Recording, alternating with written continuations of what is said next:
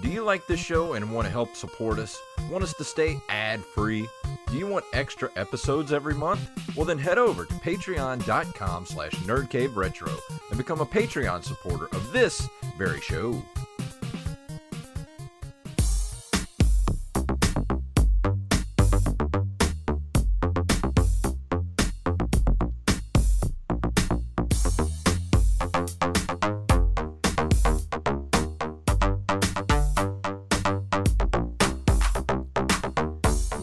Programs, and welcome back to another edition of the Nerd Cave Retro Show. My name is Jason Robbins.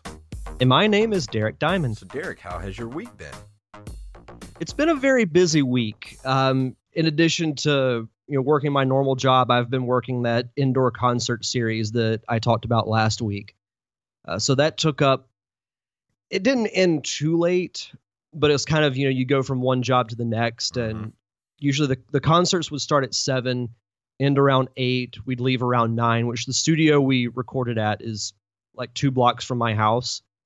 So it wasn't that far of a drive, but, get home around 9:15, 9:30-ish, and then just kind of wake up and do the whole thing over again. And other than that, I've got a new podcast set up, which is pretty cool. I actually got a bigger desk, so that way I can set up, my monitors, my speakers, which I couldn't do on my old desk, and also my Zoom, my mixer, everything. So it's the official Derek Diamond podcast studio is starting to come together, which is pretty nice. Sweet. So, yeah, it's been a little little project I've had in mind for like the last month or so. A little something to do during the day to kind of stay a little bit active and just build something. And I've actually had this was the first weekend in a while that there was absolutely nothing going on work related. So other than that, I've done absolutely nothing this weekend. I've been playing a lot of Switch again. I started playing Zelda again the other night, Breath of the Wild. For some reason, I just felt like playing it. So I jumped back in and opened up some more, what are they called? The shrines? Yeah, the shrines. God, I can't think of the word shrine. But yeah, I opened up a couple more shrines, just kind of wandered around and just did some random stuff. It's still fun. That's funny. I just started playing Mario Odyssey again. I thought about that too. I was just sitting there by myself the other night. I was like, what do I want to play? Do I want to play Mario or Zelda? And I just popped in Zelda and started playing for a while. Oh, I did get the Nintendo Switch Online last night. Oh, awesome. Time for us to play some 2-player, some balloon fight or something. Oh, for sure. I got to get your ID so that way we can do that. But so far, I've briefly dabbled into it, but I really like it. Oh, I do have to give a shout out to Joey Image for sending me, he went to the big retro gaming convention up in New Jersey a couple of weeks ago, and he sent me a 3D, what do they call this? Kind of like a shadow box type of thing. It's a 3D Super Mario Brothers 3 box art that's awesome, and I put it up on the wall right next to my Super Mario Brothers 3 poster that was signed by Charles Martinet, and it looks really good up there. And I put a picture of it on my my Instagram if anybody's interested to go look at that.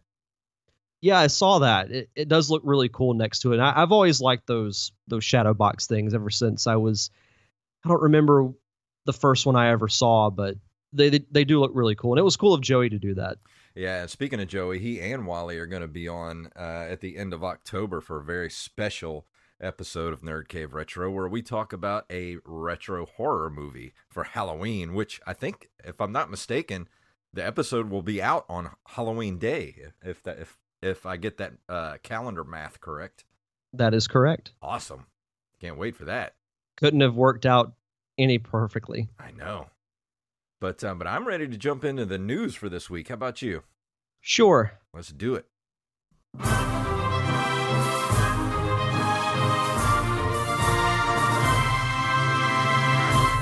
Fans ask for a Philips CDI Classic. Philips says, we will try our best. It's from NintendoLife.com. Philips, the electronics company behind the ill-fated Philips CDI, has responded to fan requests for a classic miniature version of the console Amazingly, looks like it could actually happen. Let's see. I could go through this article, but I'm just going to go ahead and say this right up front. Who is asking for this? Really? Who's asking for this? I guess all two fans of the CDI are just waiting outside Philips headquarters in droves asking for this thing. Yeah. I'll simply say this. There is an old saying called "Let sleeping dogs lie." Mm-hmm. And I think that applies to this situation. Just let it lie.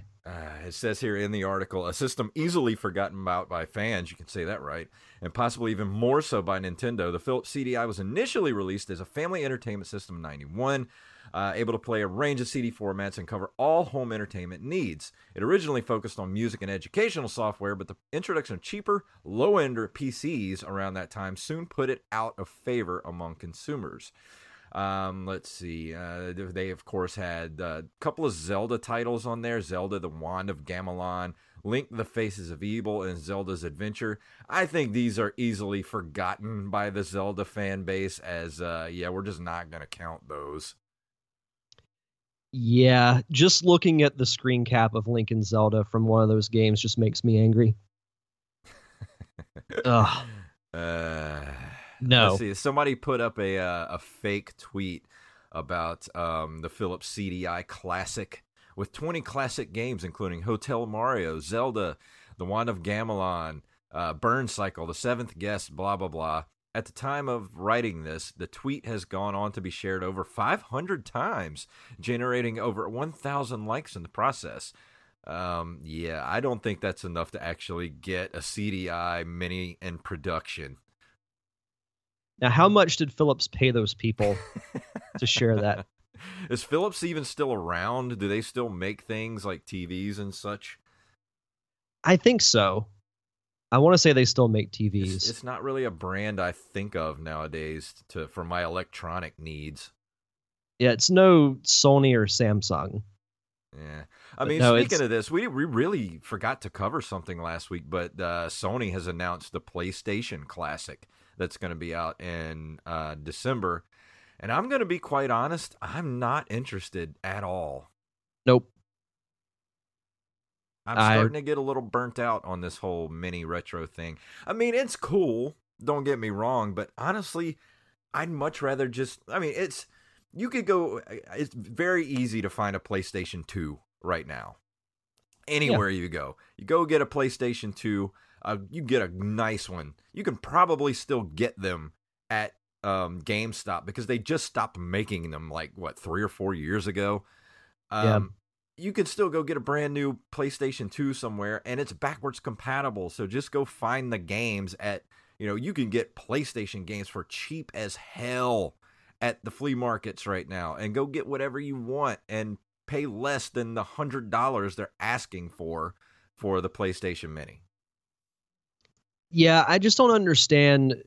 I guess my thing is that there wasn't really anything outside of Crash Bandicoot that interested me as far as the PlayStation goes. I mean, if it had a Resident Evil collection on it, like Resident Evil 1 and 2, I mean, that would interest me, but not really. Yeah, I feel like everybody's kind of jumping on the Nintendo bandwagon as far as this whole, mini console classic edition, trying to capture on nostalgia, which I understand, but none of those companies are Nintendo. Yeah. Which, speaking of Nintendo, our next story comes to us from NintendoLife.com. The man behind SNES Star Fox talks about the Nintendo VR console that never was. I thought this was kind of a cool story. I love the picture in this article. Dude, this is complete 80s. I have to save this. I'm going to save this image, and I'm putting it on the Nerd Cave Retro Twitter page. No, absolutely. I feel like you could just throw our logo in the top right corner, and that would be the new website background. That would be amazing. Be awesome. I'm saving this right now. It's this lady. She's at what looks to be, I don't even know what kind of computer this is. It looks like an old IBM or something, and she's got, I don't know what the hell she's holding in her left hand. It's some kind of a weird I don't know if that's some sort of a mouse or I think it is, but it's more like a ball yeah, that it's like she's holding with a couple of little keys. keypad in front of Yeah. it. And she's got, of course, VR goggles on, and she's got a power glove on her right hand. I love the Power Glove. It's so bad. But the great thing is that you can, like, she's wearing the VR goggles, but you can easily see what's on the computer screen. It's so amazing. It's so 80s. I love it. Oh my God. This screams 90s. Or is that, would you say that's 80s or 90s? I'd say late 80s, even into early 90s, like no later than like 91. I'm putting this on our Twitter right now. It's so good. Oh, but anyway, continuing with the story, Argonaut Software founder Jez San has been speaking about a hardware project he worked on with Nintendo that could have given the games industry affordable and effective home VR decades before the Oculus Rift and HTC Vive came along. He had previously spoken to Eurogamer about the Supervisor in 2013 when he said, "We had built a virtual reality gaming system for them called Supervisor that would have been awesome. But instead they canned our project, which was full color, had head tracking and 3D texture mapping, and released the ill-fated Virtual Boy in its place." The UK gaming legend who founded Argonaut in his teens and would later work with Nintendo on Star Fox and the Super FX chip has now shed a little more light on the failed project in an interview with Metro. He worked on a VR machine called the Supervisor for Nintendo, but unfortunately we fell out. A guy called Mr. Ganepi Yoi canceled our project in favor of the Virtual Boy, which we used to call the Virtual Dog because it was so bad.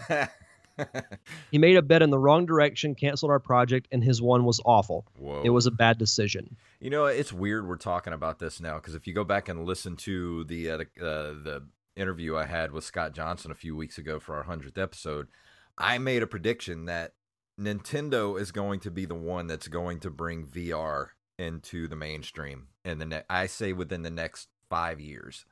I think they're working on VR again behind the scenes, and if anybody can bring it into the public consciousness, make it cheap enough and easy enough to use, it's going to be Nintendo.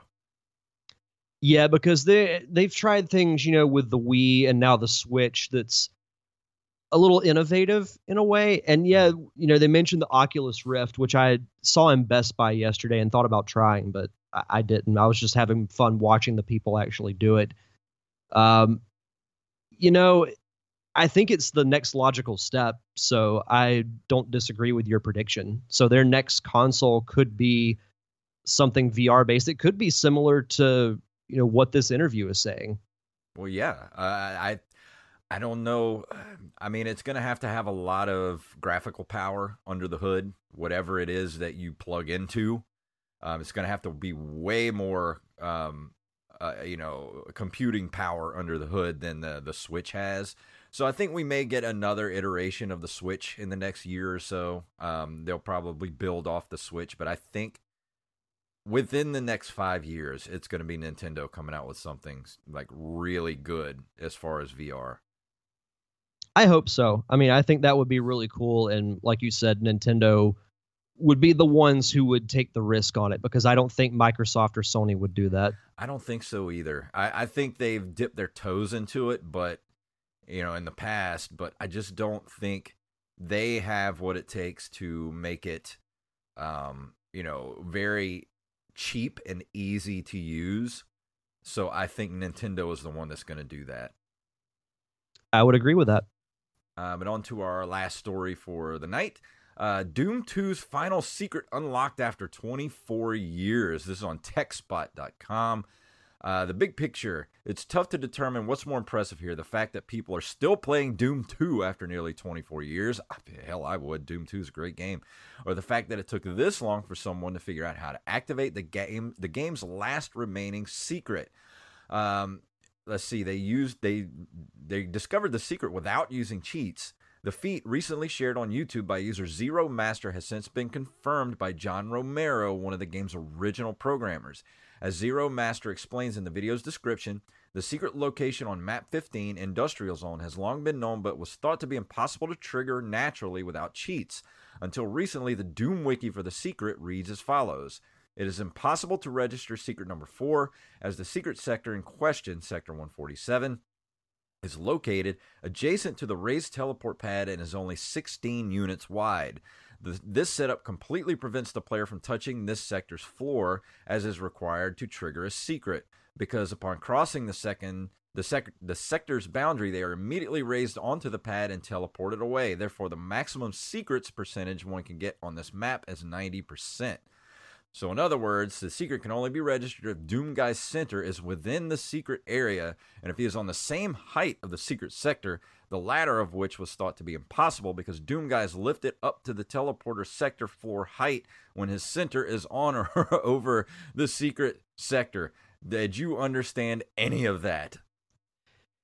Not really, because I never played Doom 2. But either way, it sounds very complicated. I just thought it was cool that, for one, people are still playing this game 20 plus years after it came out, and it took people this long to find a secret. Here's how he did it. Zero Master figured out you can lure a pain elemental into the area and have it spawn a lost soul on top of you, thus forcing you down and putting you within the secret sector. Romero explained it on Twitter.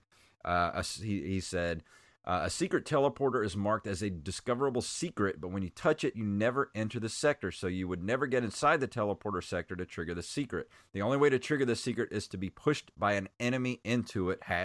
#Doom. That's crazy.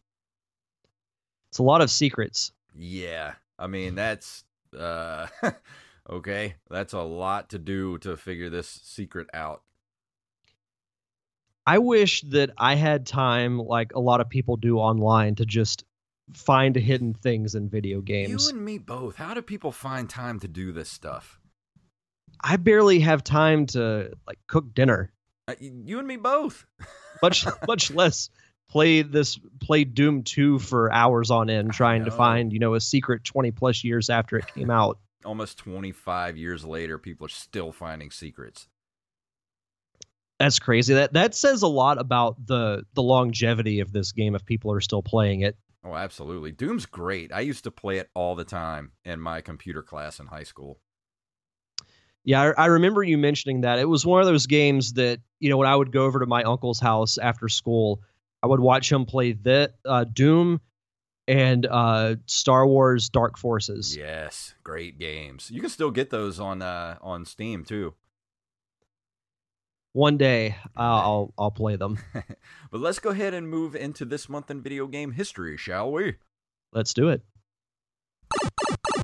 All right, let's see. In October of 1983, Coleco releases the Atom home computer. It is only on the market for 15 months. Do I remember the Atom computer? I do not. This thing doesn't even have a monitor. No, it doesn't. I like that it has Roman numeral keys at the top. Weird. I mean, you've got your typical number keys below it. Yeah. Why have the Roman numerals? I don't know. I would love to just have this. It looks cool. Yeah. No, I know the name, the Coleco, and I know the name of the Atom computer, but never played one or played on one because it was a little bit before my time. Maybe this was their attempt to stay relevant in the computer era after the video game crash, because this came out in '83. So yeah, possibly. Maybe. On October 18th, 1985, we talked about this last week, Nintendo releases Duck Hunt for the Famicom. That damn dog. The original troll. Yes. Is what that dog is. I still love Duck Hunt. I wish there was a way I could play it on the Switch. That would be a lot of fun. Oh, shouldn't we take a drink because we said that the game would be great on the Switch? I actually did that just for Wally. I'm going to get him drunk this episode. Oh, man. I would too, Wally. but I unfortunately do not have a drink with me. But no, seriously though, you can't play light games or light gun games anymore unless you have a CRT television, and I have a CRT television, but it's a flat screen, like one of the later models. I think this is probably like an early 2000s Symphonic television. I think it's a Walmart brand. So It plays games really well, and they look great on it, but the problem is you can't play light gun games on it. A great thing to have would be like a mid-'80s CRT television, Yeah. just to have like as a display. That'd be kind of cool. That'd be awesome. In October 15th of 1990, LucasArts releases The Secret of Monkey Island, which is one of their point-and-click adventures, which is pretty much this is a classic game for the computer. I mean, it's one of the great games developed by LucasArts throughout the 90s. I've heard of it, never played it though. You can still pick these up on Steam as we speak. So if you're interested in a good point-and-click adventure, I mean, in the vein of, Maniac Mansion, things like that, that's pretty much the same game engine runs Secret of Monkey Island. I mean, it sounds like a game that I would enjoy, but like I said, I never really got into the point-and-click games. But You know what? I skipped one. I'm sorry. I'll let you do the 1987. I don't know why I skipped that. That's all good. In October of 1987, Nintendo releases Mike Tyson's Punch-Out for NES/Famicom. Love Punch-Out. It's one of my favorite games. It's one of my go-to games when I can't figure out what I want to play. Always go straight to Punch-Out. It's always satisfying. It's a classic, and again, it would be, if you made like a modern version of this, it'd be a pretty nice throwback, I think. Yeah, if you could do it, maybe on the Switch. Take a drink, Wally. Oh, good stuff. On October 25th of 1994, Microprose releases UFO Enemy Unknown and the strategy game of the year, Master of Orion. Do I remember UFO Enemy Unknown? Whoa, that cover art looks awesome. Let's see. It's a science fiction. Oh, yeah, you're right. Strategy video game developed by Mythos Games and Microprose. Let's see. Game mixes a cool real-time management simulation with turn-based tactics. It sounds like right up my alley. Yeah, then Master of Orion, the cover art to that's pretty cool too, but not as good as Enemy Unknown. Oh, that Enemy Unknown poster is awesome. I'd love to have a poster of that. Yeah, it would just make a cool display. Hell yeah, it would. I love game art from back in the day, man. It's so cool. Oh, me too. Wait, is this one yours? Yeah, it's our last one. Sorry. It's all good. On October 31st, 1996, Acclaim releases WWF In Your House for DOS, PS1, and the Sega Saturn. It's the first WWF game developed specifically for consoles, which is crazy to think about because that's getting in a little bit later in the 90s. I remember there was an arcade game back in the day, but it says I've never played this before. I mean, I have this game I have not played. And I have played wrestling games on like PS2 and things like that. But this says, just like WrestleMania, In Your House is not a wrestling game in the normal sense, as it is heavily influenced by Mortal Kombat. It features digitized sprites of the wrestlers and many over-the-top, unrealistic, and magical moves and taunts by the wrestlers. The game also features finishing moves, which are performed before the final pin. I'll have to look up some gameplay of that. I know. This is kind of interesting to me. Yeah, I haven't played a good wrestling game in a long time. I might pick up 2K19 when it comes out, just because I haven't played. The last WWE game I played was in 2012 or 2013, but back in especially with the N64 days, I used to love playing wrestling games with friends because we'd create ourselves and fight each other. Yeah, that's what we used to do. It was so much fun. The last one I played, I think, was SmackDown on the PlayStation 2. I think that was the last wrestling game I played. I have not played one since. And I think we had more fun just making wrestlers like ourselves than we did actually playing the game. There are some stories I could tell about wrestling games that I'd feel better if I didn't tell them on this podcast, but just ask me about them one day. And I'll say that certain friends of mine got very upset over some certain creations. Yeah, we used to make friends of ours too. Actually, we made a really good one of our friend Pete that looked just like him. It was scary. what we would do is like we would create ourselves, and then we would set all the players to computer, and we would just watch. Like it was so, and we would play as well, but a lot of times we were just set everybody as AI and just watch us all beat the hell out of each other. And the physics of the game never were in my favor either. So I would always make a wrestler that was tall and skinny like I am. And at the time, I was like 185 pounds. So I would make a 6'3" wrestler, 185 pounds, and put him in the ring and just get destroyed by everybody because everybody outweighed me by like 100 pounds. Yeah, that was the same with me too. But we're going to be, for our review tonight, Derek, are you ready to do your review for this evening?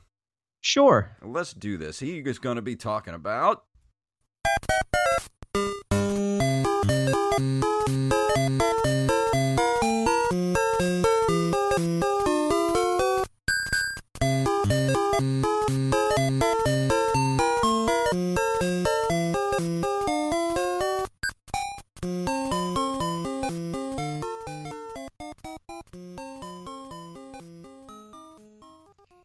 Good stuff. Yes. That's some classic music right there. But if you didn't know what that song was, it is from the game that I will be reviewing this week, Super Mario Land for the Nintendo Game Boy. It is a 1989, which I think makes this the oldest game that I have reviewed. So while I can say that I don't talk about things just from the mid to late 90s, it is a 1989 side-scrolling platform video game developed and published by Nintendo as a launch title for their Game Boy handheld game console. It's the first Mario platform game ever to be released for a handheld console, in gameplay similar to that of 1985 Super Mario Bros., but resized for the smaller device's screen. The player advances Mario to the end of 12 levels by moving to the right and jumping across platforms to avoid enemies and pitfalls. So basically, it plays just like the original Super Mario Brothers. Now, the graphics, especially if you played this on the original Game Boy, you had to be in a very well-lit room because it was a lot of light background and dark objects and dark characters. So, a little hard to see, especially when you're trying to play it in a car, much like I did on numerous occasions, and usually failed for the most part. But it is still a fun game if you like the Mario franchise, if you like that old school 2D side-scrolling genre. It's definitely worth trying. It's not anything really out of the ordinary, because the only power-ups you get are the mushroom, which make you bigger, and then the fire flower. And it looks like you're shooting bullets instead of fireballs. But again, that's kind of the graphical limitation of the Game Boy. But, all in all, this game does spark some good memories for me because, as I've mentioned, the thing that made me fall in love with the Game Boy was driving to and from my grandparents' fishing camp in Tallahassee, which is about 3.5 hours from where I lived at the time. So eventually, I had gotten the Game Boy, or my parents had got me the Game Boy, and this was the first game that I got for it. And being, the huge Mario fan that I was really excited to get it. And the crazy thing is, and this is kind of an epic fail on my part, I could never beat the game as a kid. I would make it to maybe the third world and just kept dying over and over and over. And then, as I got older, I stopped playing the Game Boy as much. Or I moved on to, the sequels that came out, and then, you had Pokemon and other games that came out. So I never went back and finished this game. And then a couple of months later, or couple of months ago, I went through this little phase where I wanted to go back and play the old Super Mario Land games, because there's 3 of them. And I figured, I'd go back and try to beat the first one. World 3 was still a little challenging, but I was able to get past it. And sure enough, the game's really not that long. That's what I felt like a failure. It was lauded by critics who were satisfied with the franchise's transition to Game Boy, but noted its short length And another cool thing is this game, Super Mario Land, sold over 18 million copies, more than that of Super Mario Brothers 3. That's insane, isn't it? I know. And the thing is, like, and it's not a bad game. It's just very basic. Yeah. Like, it's very much, it's, if you're comparing, because you had Super Mario Land 2 and 3, which in that was kind of the first spin-off Wario game. Those games are much better because the graphics are better. The games are longer. They have more depth. They have more variety. They have better power-ups. You know, but it's kind of like the Mario Brothers franchise on the consoles. They all had to start somewhere. And they all started with Super Mario 1. And you wouldn't have had 2 and 3 if you didn't have 1. Yeah. So in a way, you wouldn't have had Mario Land 2 and 3 without Super Mario Land. And the so thing, I didn't know about this till not too long ago. I was watching something about this game, and Shigeru Miyamoto was actually not involved in the making of this game. Mm-hmm. Yeah, it was actually a big deal. I mean, I didn't know it when I was a kid, but as I got older and the internet became more advanced, and I started reading up about these older games that I played, I was pretty shocked to find out that it was kind of a big deal that he was very hands off on the whole project, because it was actually developed by the Game Boy creator Gunpei Yokoi, head of the Nintendo R&D 1 development team. Because you got to think, back then Miyamoto had his hand in everything. Mm-hmm. So to have him not be involved, but still have it be successful. I mean, we just mentioned it outsold Super Mario Brothers 3. It's pretty wild when you think about it. I would love to play this, though. I'd like to actually get this and play it on the Super Game Boy. That would be the way to play it. Yeah. In no way would I recommend playing it on the old Game Boy. No disrespect to the old Game Boy, because I loved it. But now I would get the Super Game Boy for the SNES, and then I'd build a collection of Game Boy games. Yeah. And play them that way. Well, this was a launch title also. I mean, nothing at launch is going to be able to push the system or anything like that. Oh, of course. But to tell a little bit about the story, because it's actually pretty interesting.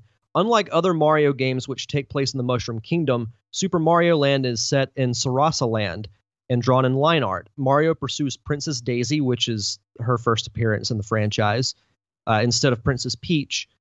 Instead of fighting Bowser, you fight an alien named Tatanga, who was not really that hard of a boss to fight. I will say a little bit of a variety in this game is that you have some levels where you're underwater and you're driving a submarine, or you're flying through the air and you're flying an airplane. But those are usually on levels that have bosses in them. So there's a little bit of a variety in there, but other than that, it's just your typical. You run to the right, you jump on enemies, you collect coins, you collect your power-ups, and that's pretty much it.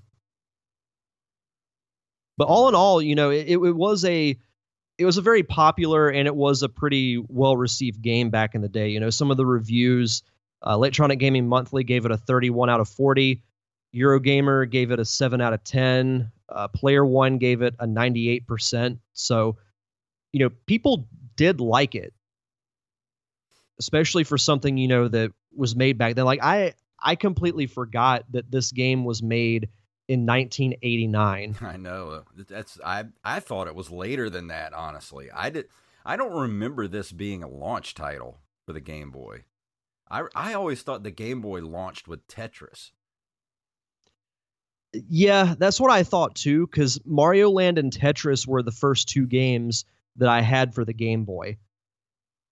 But I guess, it's just memory kind of fuzzy from back then. Yeah. I had no idea that even the Game Boy itself was that old. Yeah, and I didn't even get a Game Boy till like 93 or so, 92, 93, somewhere around there. So it was a couple of years old by the time I got one, and I bought one that was, it had Zelda with it. Mm-hmm. And I never had. I think that was the only game I ever had for the Game Boy was Zelda. And I still say that's probably the best Game Boy game that was ever made was Link's Awakening. But the Mario Land games are up there too. Eventually, I am going to review Mario Land 2 and 3 because during that little phase, I went through both of those and beat them because that's what I would do when I would get home. Is I would just pull out Mario Land or Mario Land 2 and I would play them for an hour, maybe an hour and a half. Yeah. So they don't. Now that I'm older, they don't take as long to get through because I realize of how short they are. Mm-hmm. But I guess that kind of thinks back, whenever you were a kid, when games seemed to be so big. Yeah. So that definitely caught me by surprise when the game was that short. Because I remembered reading that, when you got to the level with the airplane, that was with the final boss. And when I got to it, I was like, wait a minute. It didn't take that long. Yeah, maybe I wasn't as good of a gamer as a kid when I thought. Yeah, I remember seeing a video about this not too long ago, and that's the one thing they were talking about was how short the game was. Like, you can beat it in like 20, 25 minutes. Yeah. No, that's definitely true. But as far as where this game ranks, I would put it below the console versions of the Mario games, just because I have more sentimental value, and to me they're just better games. But Mario Land itself is not a bad game. It is a solid game, and it's something that if you're a Mario fan and you've never played it, you should definitely go check it out because it's very much a reflection of Mario Brothers 1. And as a side note, the music in this game is very good.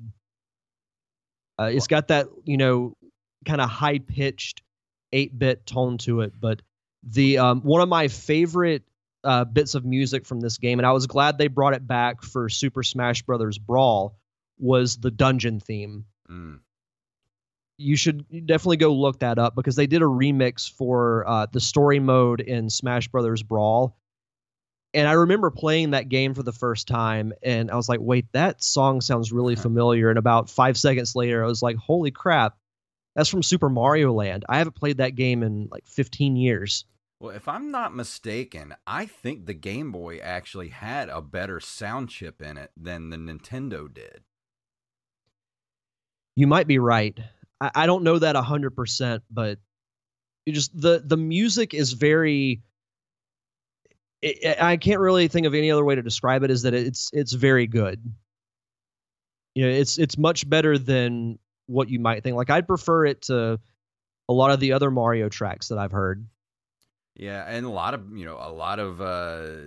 8-bit what do they call that music where they got people use like they'll use an old Game Boy to create like 8-bit music. Yeah, I know what you're talking about. So I think it came out 5 years after the Nintendo was developed, so it wouldn't be that far fetched to think that the sound chip in that would be better. Yeah, for sure.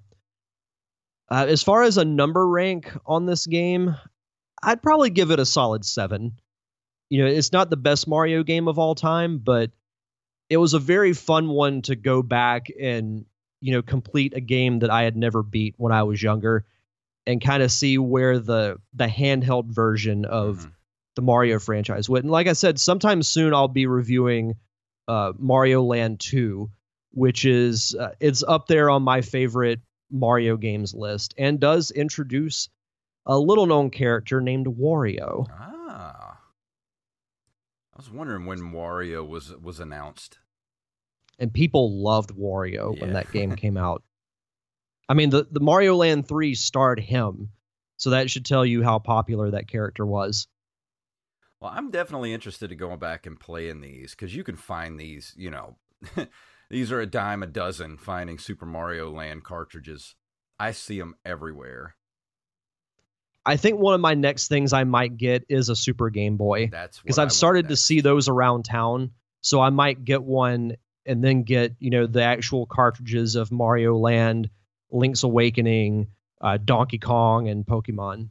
Yeah, my local retro game store, they have at least 10 at any given time, Super Game Boys. So I don't think it'll be too hard to pick one up.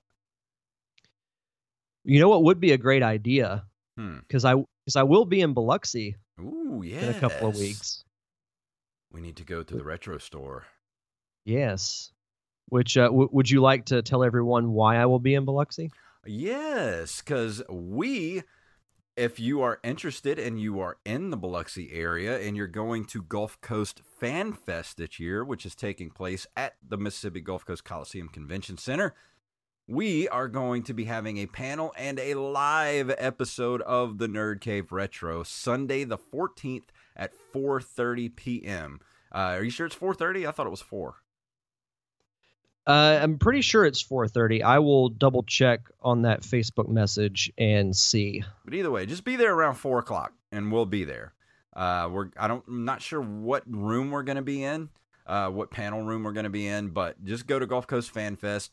Look us up. We're going to be there. We've got a panel at 4, either 4 or 4:30, either one of those. And it's 4:30. Okay, cool. So it's 4:30 at the Gulf Coast Fan Fest. Please come out, say hi. We're going to take questions.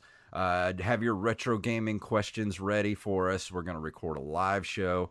Please come out and say hi. It's going to be so much fun. And we'll have Mr. Wallace Phelps on the panel with us as well, which as I said, I was telling Jason before we did the show, I'm just going to kind of sit back because I'm just going to feed off the talent of Jason and Wally, and I'll just chime in when I need to. Yeah, that's going to be awesome. Wally's going to be there with us. We're going to have a live show. We're going to have so much fun. So you guys, please come out and watch the live show, have some questions for us, and come laugh with us because I guarantee you there's going to be some funny stuff said. And I'll try to keep the Owen Wilson impression to a minimum. Wow. So that's our big announcement. We were going to announce it last week, but I wasn't sure if we were able to yet. But we got the okay from Steve. We can go ahead and say it. And like I said, we're not going to be here next week. We have to take the week off to kind of recharge the batteries. And, schedules got a little conflicted next week. So we're not going to be here next week, but the week after, please come to the live episode if you're in the Biloxi area. If you're in Florida, we're not that far. If you're in Alabama or Louisiana, it's not that far of a drive for you. So come over, say hi, and Gulf Coast Fan Fest is going to be awesome. I mean, Jason Mewes is going to be there. Who else is going to be there? There's going to be, let me look up who all's going to be there real quick. That's what I'm doing too. Okay. I know Flash Gordon's going to be there. Flash. Oh. Let's see. Guest Jason Mewes. Oh, he's only on Sunday only, the day we're going to be there. Ray Park, who played Darth Maul. We've got Peter Davison, who was which Doctor is he? Is he the 5th Doctor or 6th Doctor? Can't remember. He is the 5th Doctor. 5th Doctor. Of course, Sam Jones, Flash Gordon is going to be there. A bunch of people from The Walking Dead's going to be there. Let's see. Ming Chen. Ming Chen's going to be there. Wrestling legend, what's his name? The Honky Tonk Man. Honky Tonk Man's going to be there. Oh man, there's so many people going to be here. It's crazy. Yeah, it's going to be October 13th and 14th. Yes. Oh, but the biggest guest of all, though, Mr. Steve Scott. Yes, Mr. Steve Scott's going to be in town for the weekend. So if you're a listener of the Pop Culture Palette, Steve was one of the original co-hosts. He's also a comic book artist, and he's done Justice League of America, Batman, Spider-Man, every single comic you can think of he has drawn for. So come out, see him, come see us, be there. Just be there. It's going to be great.